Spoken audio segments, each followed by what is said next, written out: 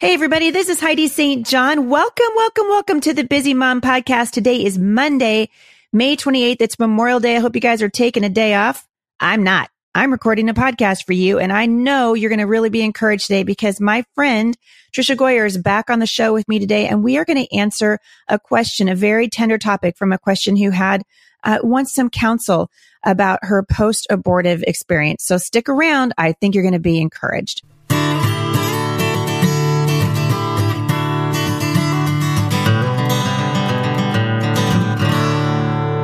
All right. So I hope you guys are having a great Monday. I hope you guys are barbecuing and getting some family time in. Our family is really excited because our son Skylar has just come back from 6 months away with YWAM. He was in Thailand for about a couple of months, and then he was in Ukraine, and now he's home on U.S. soil. So we're enjoying him today and just hanging out with our family. It's just encouraging to me just to watch our kids. And that's something I love about Tricia.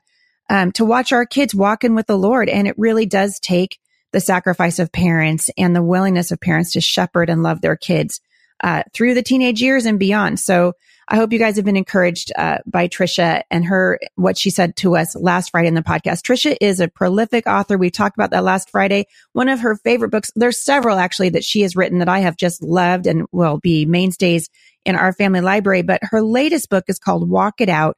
And in that book, she talks about what it means to basically follow God, like the radical cost of following Jesus and living out his word, one step, one decision at a time. So I had a question come from a listener. I've actually gotten this question several times, and I asked Tricia if she'd be willing to address it.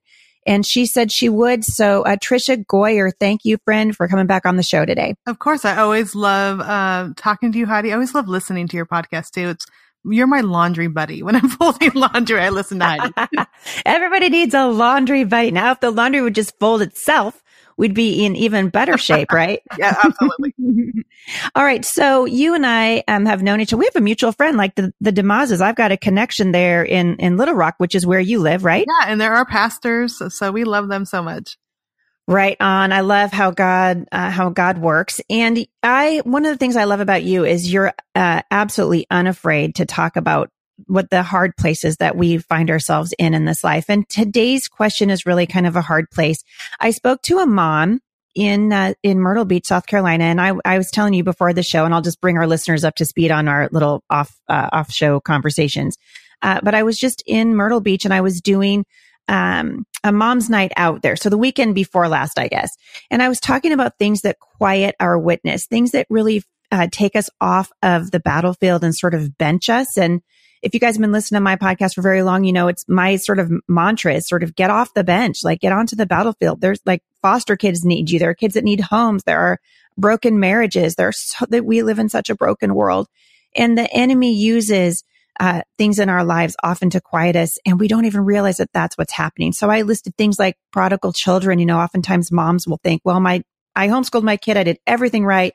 Then they walked away from the Lord. So I got nothing. I don't have anything to offer anybody, which is a lie from the enemy. I hear from people who have suffered from abuse or they've walked through the pain of a divorce. And as I was talking about these list of things that quiet your witness, when it was over, this young mom came up to me and she said, "Hey, Heidi, would you please add shame to your list?" And I hadn't thought about adding shame, but obviously it's a really big one. And she said that she had experienced an abortion when she was 18 years old and that it had taken her years and years. She said she had no idea the emotional aftermath that would hurt her that badly.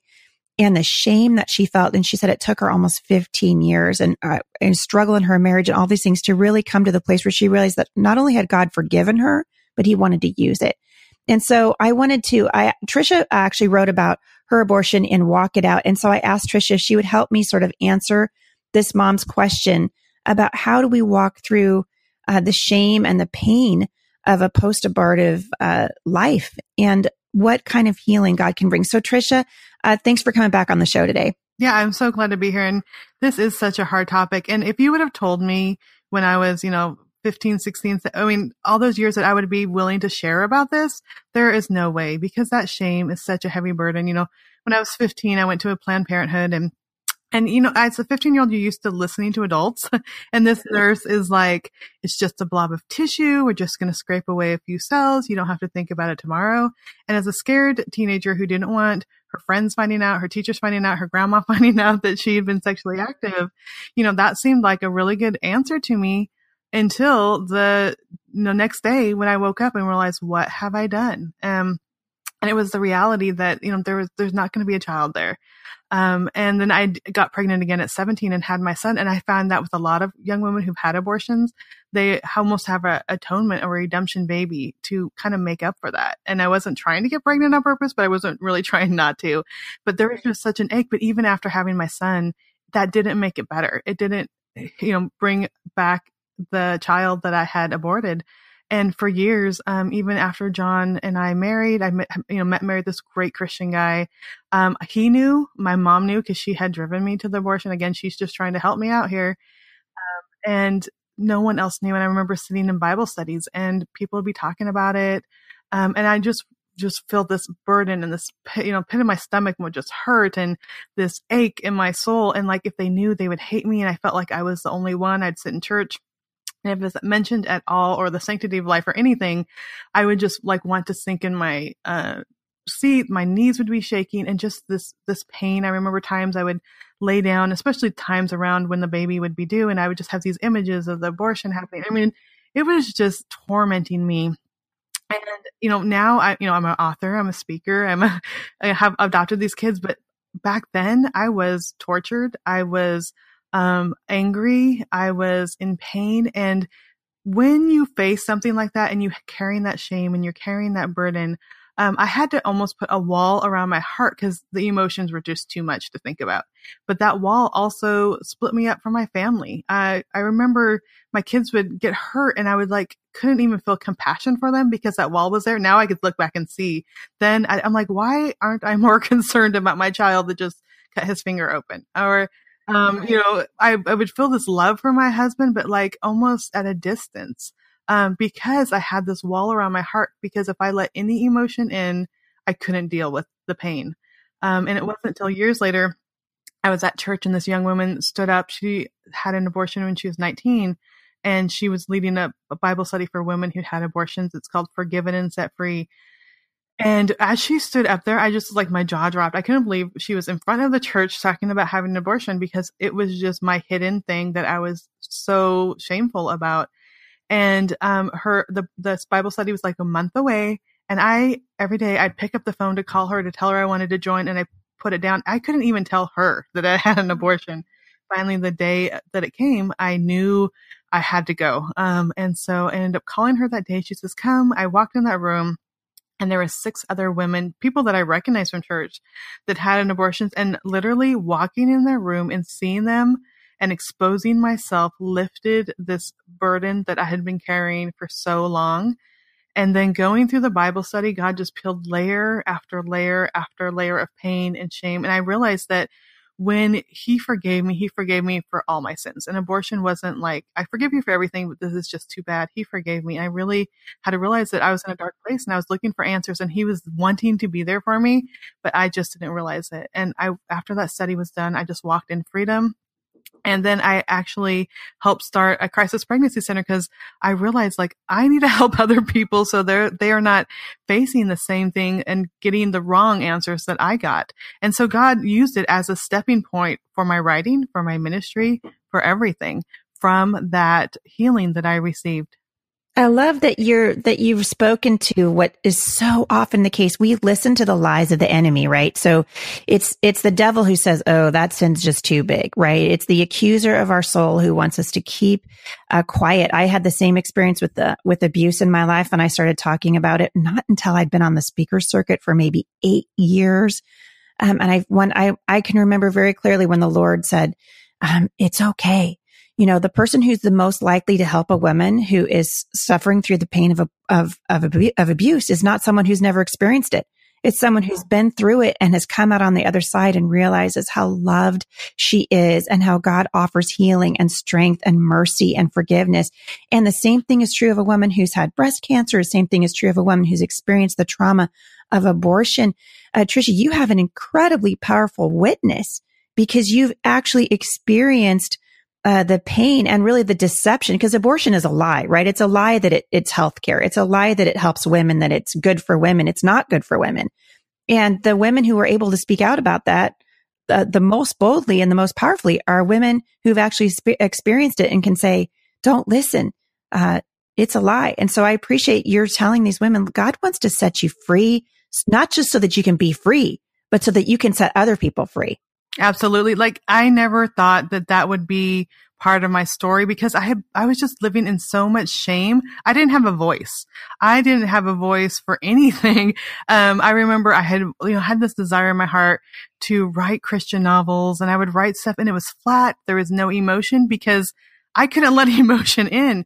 So even when it came to loving my kids, loving my husband, following my dream to write books, I had nothing to give because I was so hurt inside. And God doesn't want us to live there. He wants us to live free. Talks about, he brought us freedom so we can be free indeed. And he wants us to walk in that freedom. He wants us to live full and abundant lives.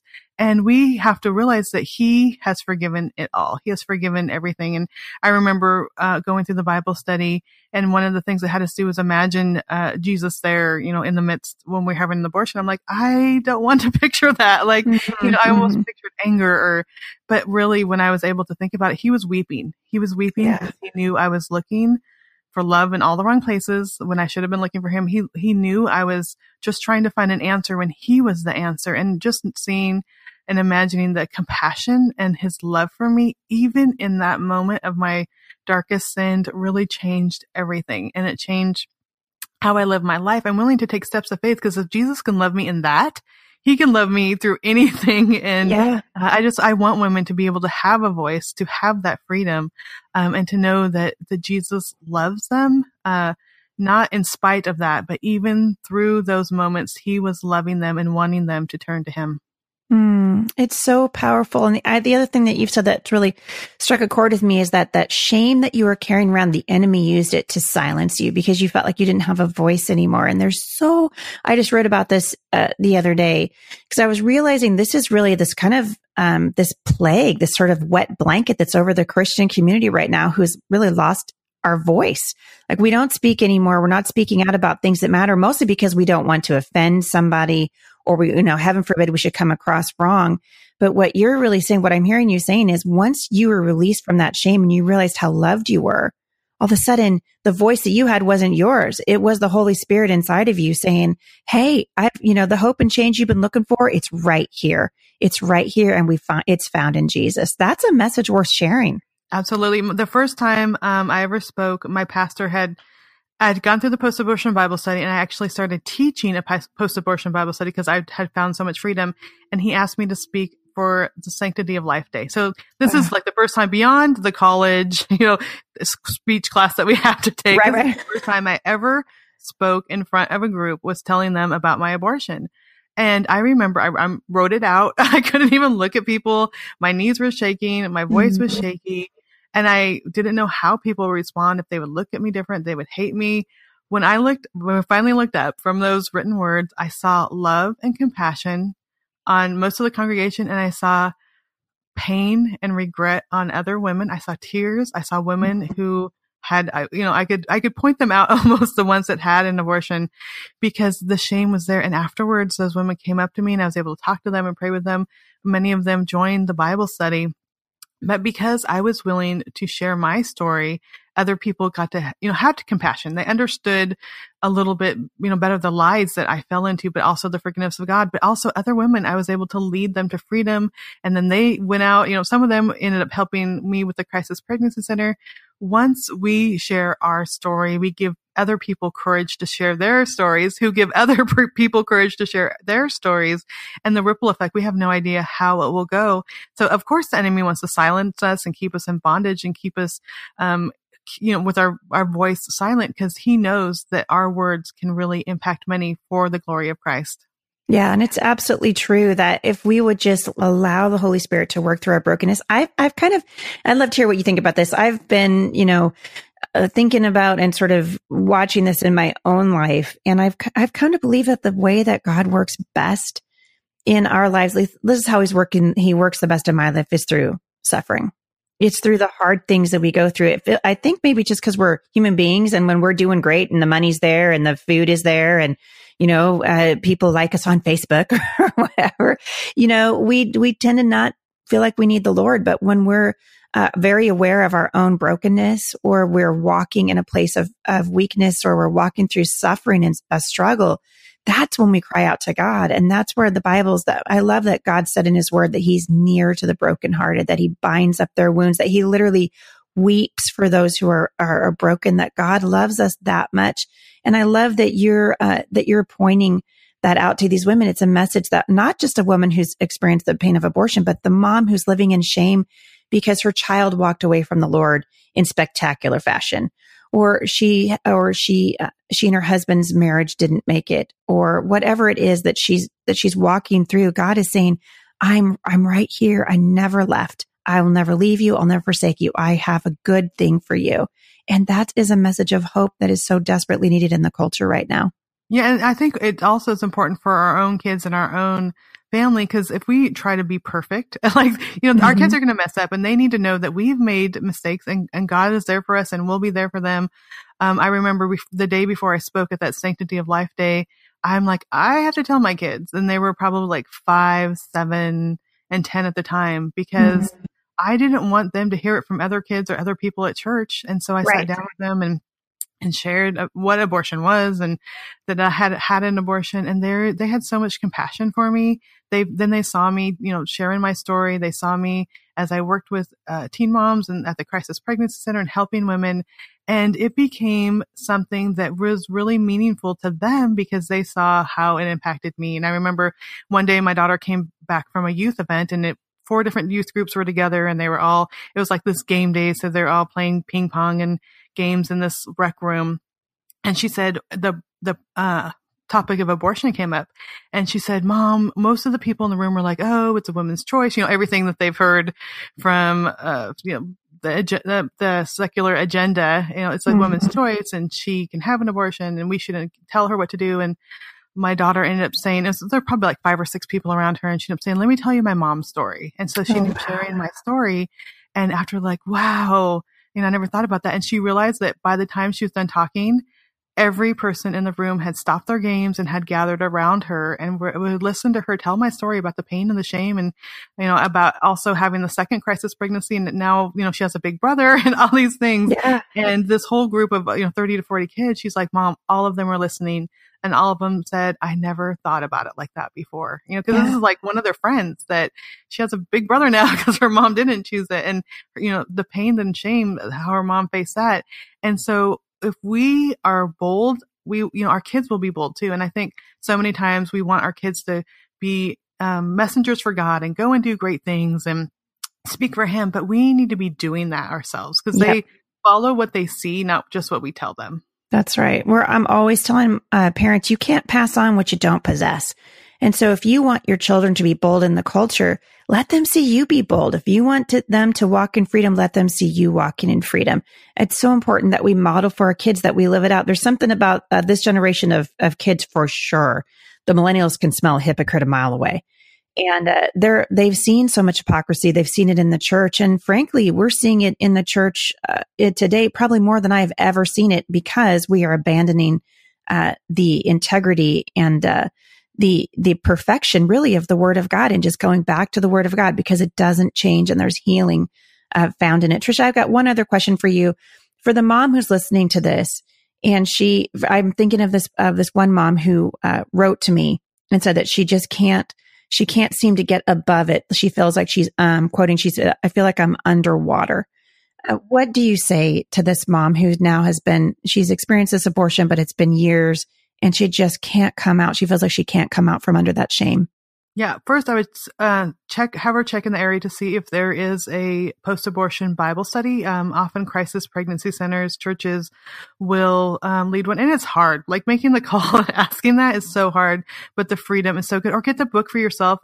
It's called Forgiven and Set Free by Linda Cochran.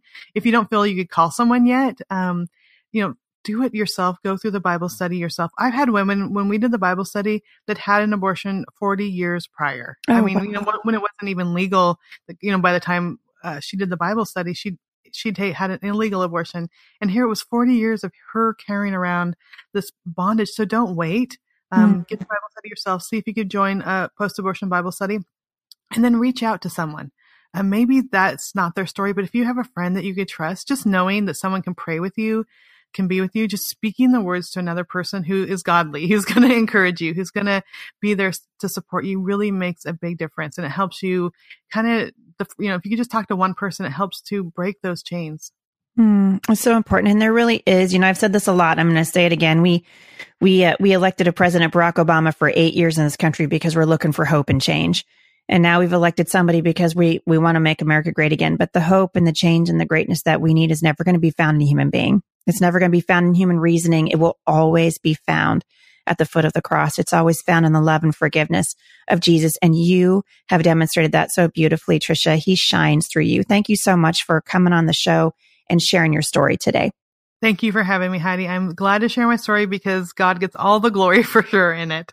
I love it. I love how he's using you and using what happens. He does. He takes what the enemy means for evil, and he does exactly what he says he'll do in his word. And that is he uses it for good. So thanks, Tricia, for joining me today. Thank you.